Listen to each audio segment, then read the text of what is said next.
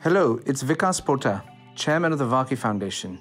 You are listening to a session from our Global Education and Skills Forum, a place where leading politicians, businesses, philanthropists, activists, and of course the world's best teachers share, debate, and discover new ways for education to transform our world.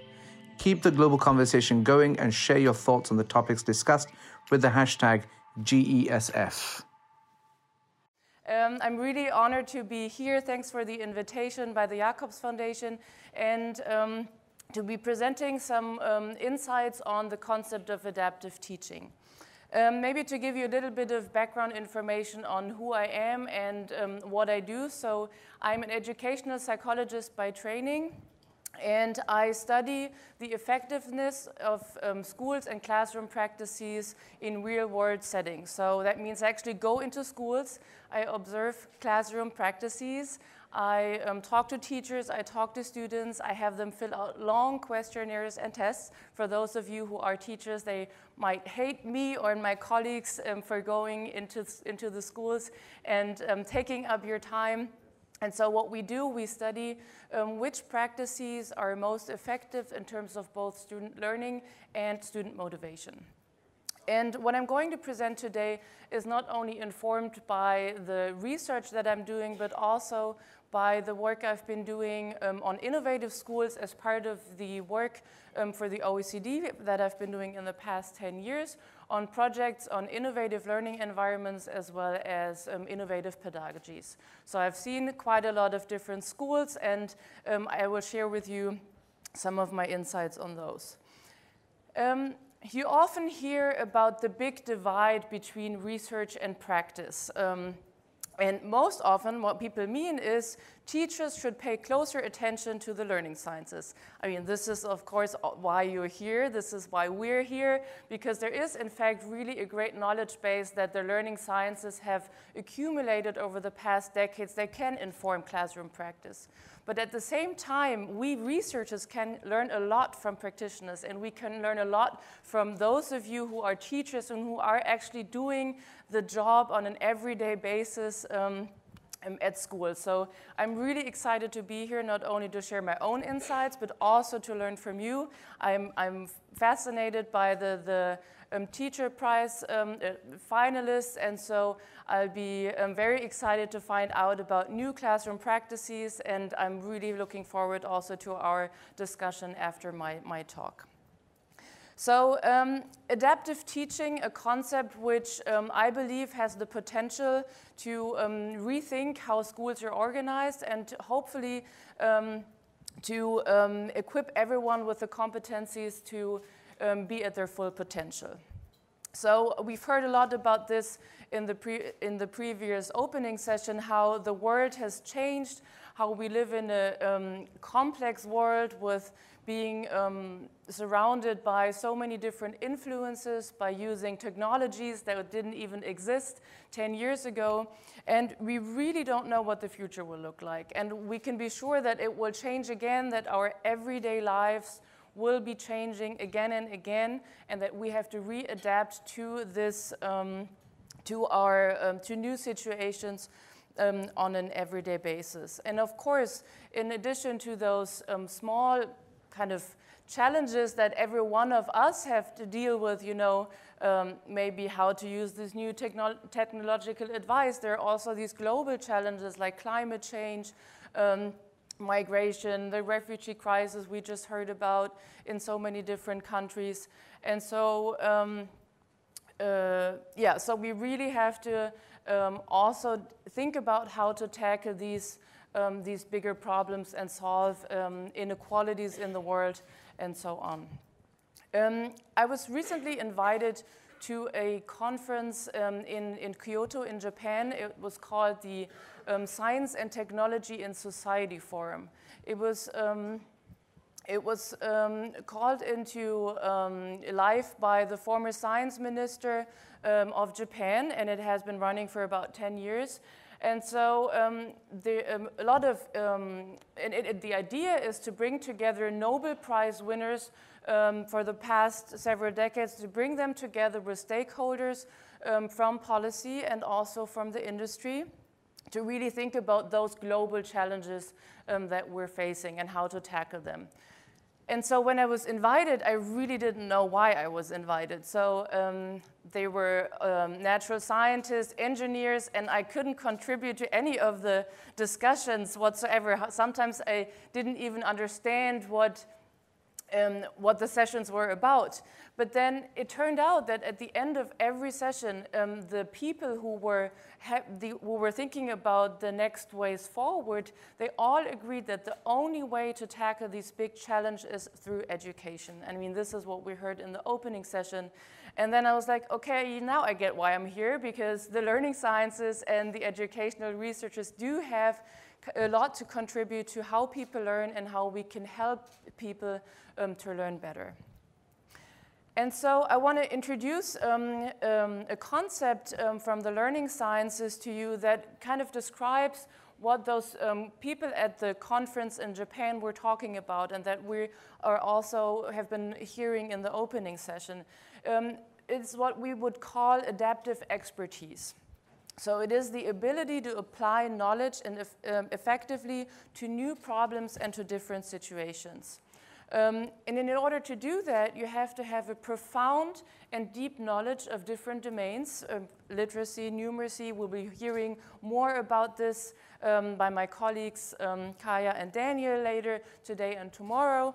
And not only do you have to have a profound knowledge base of these fundamental important domains, you also have to have the self-regulatory skills. So students and all of us have to have the ability to regulate our own learning process and to become lifelong learners.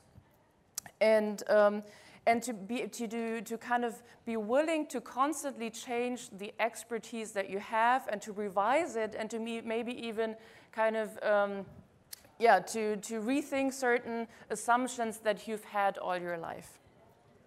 And so the question we can now ask ourselves is, how are our schools doing at promoting such adaptive expertise? And what I would like to argue today is that many schools of today still look like schools of yesterday. So looking at how a classroom looked about 100 years ago, at first sight you might say, well, I mean, we usually, or at least in many countries, kids don't really use books anymore. They now have tablets. You have replaced chalkboards by smartboards. In some situations, I see people not shaking their heads that that's not true. It's actually not true in Germany either, so where I'm from. And so even though on the outside or on the surface, the classroom might look different or may look different than 100 years ago, the nature of instruction or the way instruction is organized is still very similar to what was done about 100 years ago. So what do I mean by this? So usually a teacher stands in front of a class, kind of like me here right now, and is giving new content to students. That means the teacher picks the new information, and the content, and it's the teacher who provides this information. And it also means that all students in the classroom, usually within the same age range, receive the same learning content at the same time. And so usually in order to do that, countries often try to create homogeneous groups of students. So as I just said, you try, in most education systems in the world, they group students by age, but then also there's curriculum tracking where you try to put those students into one group that have the same competencies and skills. And so at the time public education was invented during the industrial age, that was a perfectly efficient way of organizing schools, because what you needed at that time was routine expertise. You needed the ability to apply knowledge quickly and accurately on routine problems. So that was the main goal of schools when public education was introduced. people, I mean, at the time, as I said, it was perfectly reasonable because the jobs that people were having, they were usually solving routine problems and not new problems. And the knowledge base that existed at the time was still manageable. Well, as we all know, the knowledge base has accumulated or grown quite a bit since that time. And we also, our workforce has, or the kind of task we ask people to do in jobs are requiring to adapt to new situations, to new problems, and it's not just solving routine problems anymore. So this is not to say that routine expertise is irrelevant, quite the opposite. You do need a profound basis, as I said, in the fundamental basics in order to live a meaningful life for yourself, but also for society. And also, if you have routine expertise and you know how to solve problems efficiently, it will save up cognitive capacity that you will then be able to spend on higher order cognitive functioning skills. So I'm not arguing for adaptive expertise at the expense of routine expertise. It really is trying to do both. So the big question now is, how can we develop adaptive expertise? And how can schools and teachers develop expertise, adaptive expertise? And in order to give an answer to this, we will have to first take a step back and think about how people learn. And the kind of metaphor that we in the learning sciences typically use is the metaphor of knowledge construction. So in the early days of the learning sciences, what we thought was that new information was just entering people's minds. Well, that's really not how it works, as most of you probably have experienced yourself. So new information is always interpreted by everyone on an individual basis. It has to be connected to what you already know. It has to be connected to prior knowledge. It has to be integrated with that prior knowledge. It has to be reorganized. It has to be changed. And so there's actually a lot of construction going on in your minds when you learn or when you hear new information. And because everybody has different levels of prior knowledge, obviously, this means that the learning process is a highly individualistic process, so it's different for each and every one of us. And it also means that learners have to be actively involved in producing new knowledge and in kind of building up a knowledge base. So, and that kind of brings me to the argument that the teacher just providing all new information without the student having an active and integrative role in the learning exercise may be problematic. And at the same time, because students are so different, or everyone is so different, you really need to cater to the different needs and of each and every one in order to have truly an effective instruction for each and every one.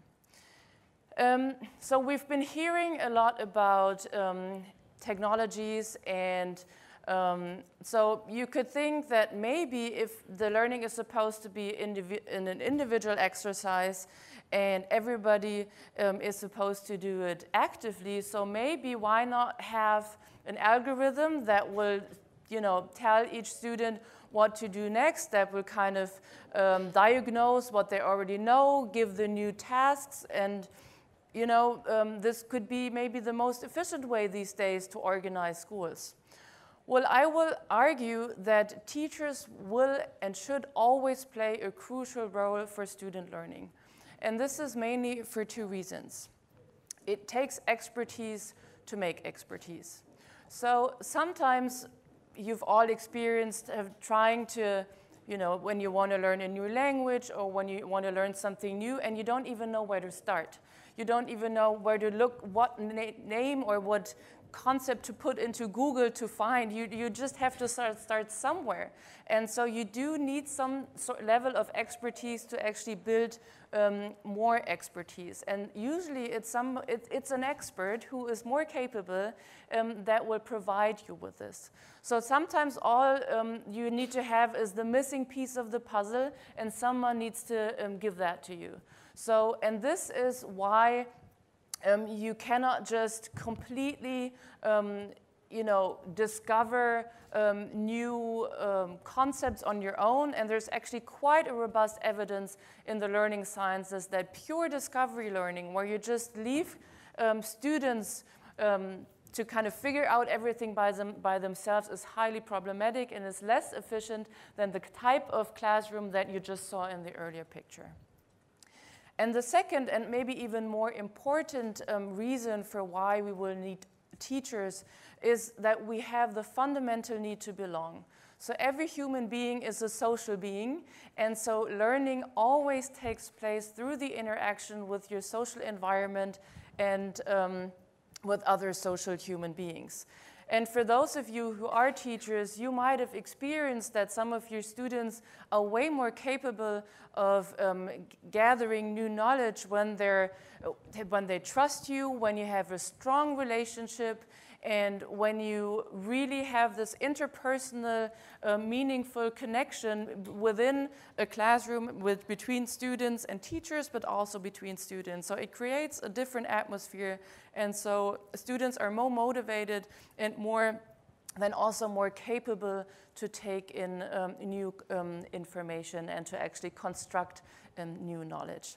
So this brings me to the concept of adaptive teaching, which I believe is a powerful concept of keeping the teacher in the focus of attention and being like the teacher still being the focus of classroom instruction and of schools, not being replaced by any technology, despite the fact that, as was said in the opening session, technologies can be powerful in helping teachers to focus on meaningful relationships, because it will just help to kind of save some time in diagnosing, for example, certain learning problems or so. But the interpersonal connection still has to be present. And so what does adaptive teaching mean? It is teaching that arranges environmental conditions to fit the individual differences and needs of students. So what do I mean by that?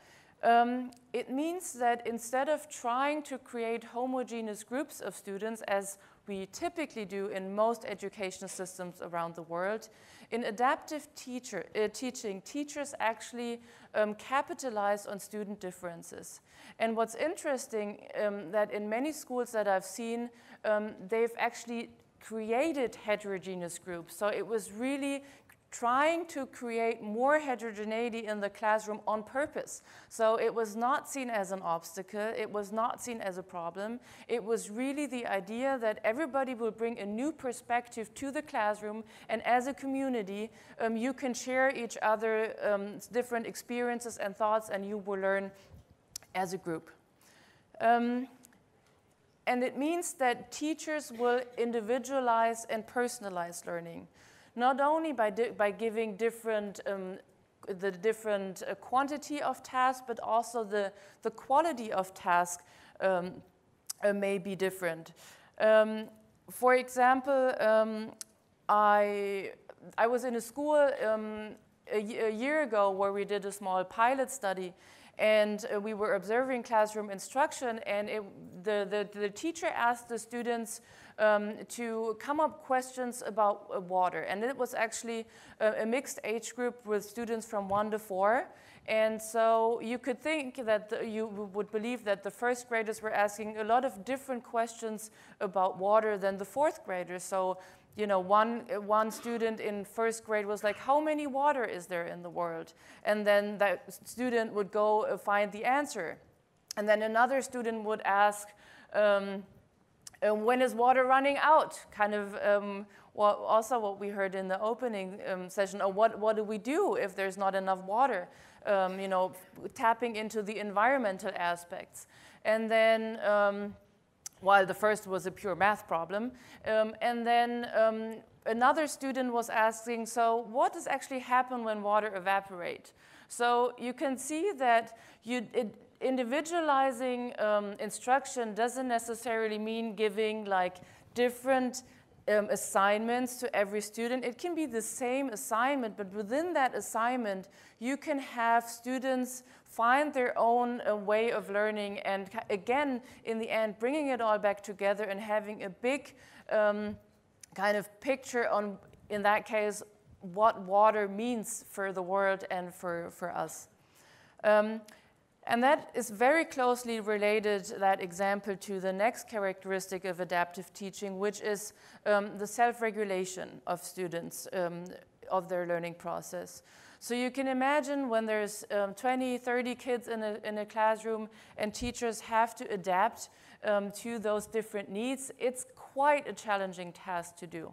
And so in order to be able to do that, you or teachers are slowly teaching students how to self-regulate their own learning process. So it's a gradual change where low-achieving kids may have more problems of doing that, and higher-achieving kids, because they have more knowledge to connect to, they may be more capable of having such a self-regulatory learning process. But the fundamental goal is that every student will become capable of having a responsible or taking responsibility for their own learning process. And finally, this does not mean, as I said earlier, that students are left by themselves. The teachers are still in charge of providing structure and guidance.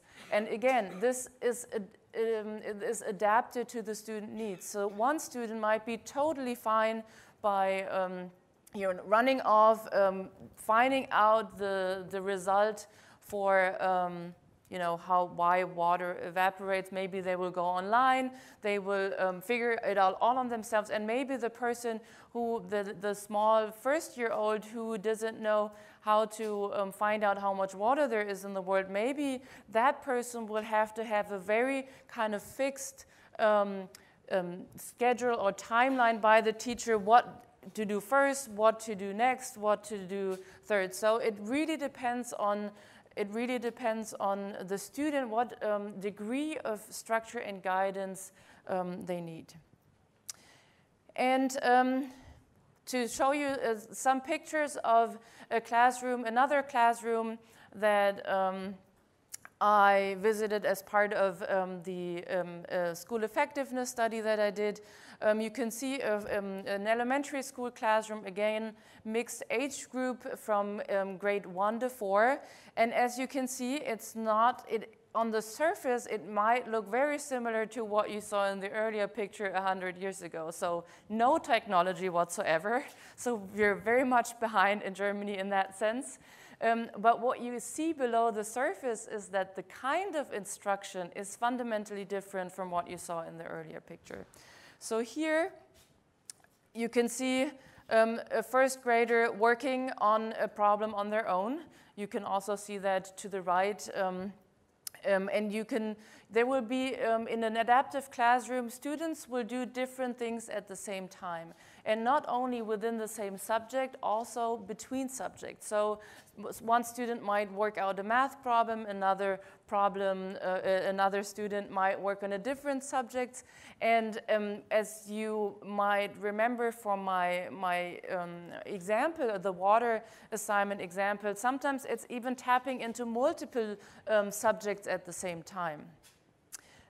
Here you can also see two girls who are working on, they have a little math game they're working on. They're working one-on-one together. You can also have bigger groups of students. You can see a student raising their hand, and the teacher kind of supervises what's going on in the classroom.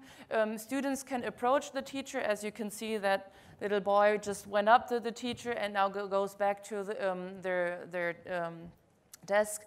And so there are lots of different activities going on at the same time. But this is not to say that there's no teacher-led instruction. So as I said earlier, it's also part of an adaptive classroom that in certain situations, when you want to present new information that's relevant to everyone, you will still have the kind of typical teacher-led instruction that you saw in the earlier picture. So I would never argue to get rid of this, to just have a more diversified and adaptive level of instruction in classrooms. And here another picture from another classroom in the same school. You can see here how a teacher is working with one student. Actually, that teacher was checking their homework at the time. And what I personally found really interesting was these two little boys lying on the floor. I don't know if you have that in your education systems, but I've never seen something like that. And I was told to sit on my chair when I was in elementary school. And so these boys, like within the first 1 or 2 minutes after instruction started or the class started, they were getting up and started lying on the floor. And so that to me was already crazy enough. But then about 10 minutes into the classroom, they just left the room and they didn't come back. And the teacher also didn't care. And I really didn't understand what was going on. It's like, they don't want to learn. They didn't seem not motivated. You know, they were kind of working with themselves. So after the end of the lesson, I went back to the teacher and I was like, where did they go? And did you not realize they were leaving? And then she was like, oh yeah, I know they left. It was a third grader trying to teach a first grader how to read. And they realized that it was necessary to read it out loud and not whisper, to have the pronunciation right. And so what they did, they were moving into the hallway so they wouldn't disturb anyone else. And apparently it's a common practice in that school to be able to move around the school and pick places that you find best for your own learning process. And as you can imagine, that there's a lot of trust needed on the side of teachers to have them go into the hallway and to learn on their own. So it's a challenging task for teachers, and it's easy for me to stand here and say I've observed this, and now you should all do it. It takes a long way to get there, and it's about the gradual change, in my view, of changing from teacher-led classroom instruction, where the teacher is doing all the work, to a more kind of adaptive, expertise-oriented classroom that you just, the kind of examples that I just presented to you. But hopefully, by equipping students with adaptive expertise, to go back to the name of the topic of the conference, they will have the necessary competencies to tackle the problems of the future and to change the world.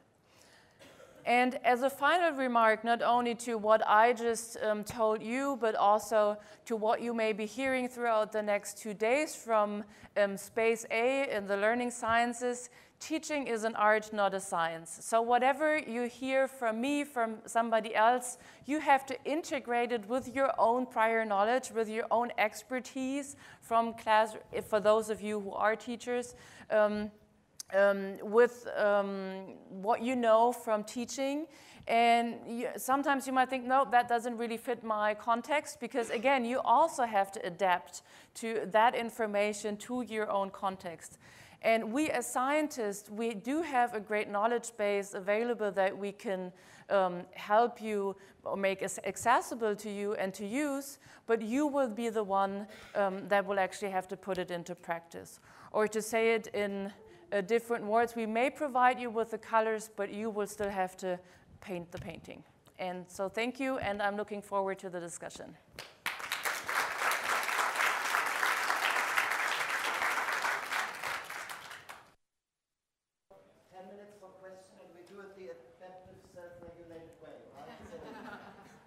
Yes. Yeah. Stand up and say who you are, please. I think that's helpful. Oh, I saw, do you want to go first and then we have you second? Do you mind standing up and maybe telling your background so we know what your prior knowledge and your expertise is?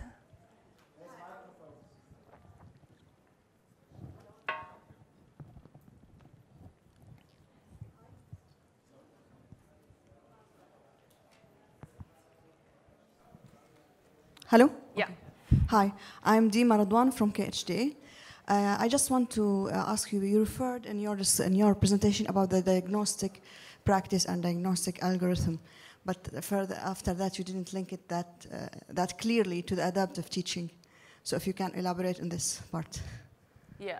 So in order to, and I'm definitely not the person to talk to you about how technology can help you diagnose learning problems. That's Amy, who will be the person to talk to, who is after me. But the idea in adaptive teaching is that diagnosing students' competencies is extremely necessary in order to be able to adapt. So not only diagnosing in the sense of giving standardized achievement tests or big tests at the end of the school year or the end of a longer period of time. It really means what we would call formative assessment. So having a continuous assessment of student competencies, which might actually be informal. I mean, an assessment can even be a question to a student. Can you tell me what you know about this? Can you tell me what you know about that? And so a good teacher will actually be able to relate that back to what they want the student to learn. So it really is about trying to get as much process information along the way on many different levels. And you can also have students be involved in this type of formative assessment by kind of also self-evaluating whether they think they have learned, whether you ask them whether where they think they will still need help. So the idea of diagnostics is highly relevant for adaptive teaching. And of course, if you have technologies to help you with that, that will be great. But it's not let's say, it's not needed, and it will not guarantee that you will actually be able to use that information to adapt your teaching. Does that answer your question? And then I saw a question. Thank you very much. My name is Andrew Zinchesi. I'm from Malawi, the warm heart of Africa. And I teach at a primary school and a teacher training college. At a primary school, my class has 155 learners. And then I was looking at the challenges on how best we can adapt the various technologies that are, it's large, under-resourced. We are provided with tablets, 26 tablets against 155 learners. It's quite a challenge, but maybe since we have got a diverse professionals here, maybe they can actually assist. The second thing is just to make a comment on the pictures that you presented, and then you were referring to say this is 100 years ago. In Malawi, that's today. I know. That's today. So even learners are sitting on the floor in many classes. I'm not trying but I'm trying to tell you the truth about the situation in some parts of the sub-Saharan Africa. So, but the first question, how best in that regard can we adapt the technologies to ensure that learners acquire the necessary skills? Thank you. So thanks for sharing this insight and for reminding all of us that, and me, that I'm also coming from a specific cultural background, and my knowledge about the educational system has been formed by what I saw in countries like Germany or other European countries. And so it's always important to keep in mind that this is not the only perspective. And it's really important for us to share this knowledge. So if I understood you correctly, so it's 100 to 150 students in the school, and you have to teach all of them at the same time?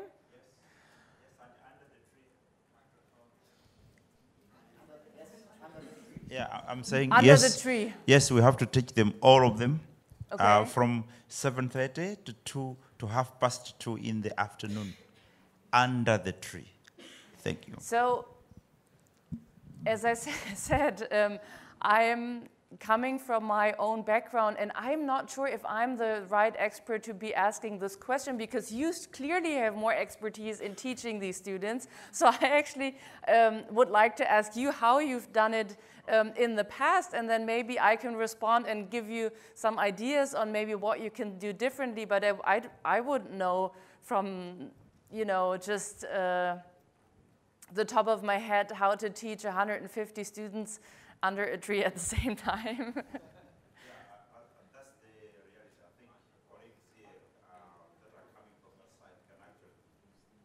I think that's the reality. Yes, and it's good that you're reminding us. Yes, yeah, but maybe what I normally do is to teach, to break the class into, I would say, into teachable chunks. I'll have a certain number of learners, teach them. But then you find out that the lessons will go on and on and on nearly the whole day.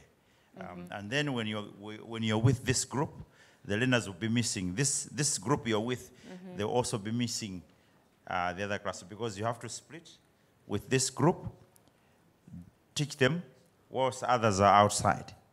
Yeah. You're trying to adapt. And that's kind of like what you can see in those adaptive classrooms, that there is sometimes teacher-led classroom instruction for smaller groups, and that will move throughout the day. So maybe there will be 5 kids who will need some extra input on some concept, and then the teacher will move to a different group. So that's actually very much in line with what you see or what I've seen. I wonder if you could also make use of collaborative learning, in the sense that you can try to get your students to help each other and to teach themselves, to teach each other, and to kind of make them value to pass along their knowledge, and to actually look for help by someone else. So not put all the burden on you, but really to kind of use every resource you have to say, we have a challenge here, we have a big exercise, you all need me, I need you to help me to teach you. So that's just an idea, and clearly you are the expert. Okay, now there's, I don't know if I can do what? I can answer something. Oh, perfect. That's collaborative learning right here. Hello, my name is Anna. I'm from South Africa originally. And I want to say to my colleague from Malawi, yes, it is true. We do sometimes teach under trees for immense numbers of children. One research project in South Africa that worked amazingly well was to train illiterate parents and grandparents to be classroom assistants. And even just listening to children's reading, somebody who could not read herself but could understand the reading, and just provide that substance and that structure worked extremely well. So to use community resources is a small part of the answer. But it's a good answer, yeah. There's more comments or questions? Hi there, I'm Dr. Robert Wells. I'm subject leader for creative arts for the Ministry of Education here. My question is, how does adaptive learning differ from socio-constructivism? Because it feels like you're drawing on the key themes of socio-constructivism. Yeah. What's new about this as opposed to that theory? It's kind of putting the focus on, as you're saying, it's kind of it's based on the principles of social constructivism. That's how it was developed. And the idea is that I think one of the main ideas is that the teacher will work in a group, and that oftentimes when you hear about constructivism, that learning becomes very individualized. And so the idea is that the goal of the teacher is to bring every student back into the middle ground of the classroom, to have them go out, do their own kind of learning process, but then again to bring the different views and experiences back into a shared experience. So I think the idea of community, the idea of having a group context in learning, I think that, I would say, is the fundamental characteristic of adaptive teaching that might be implicit in social constructivism, but it's never actually said out loud, and oftentimes constructivism moves into the direction of everybody does their own thing.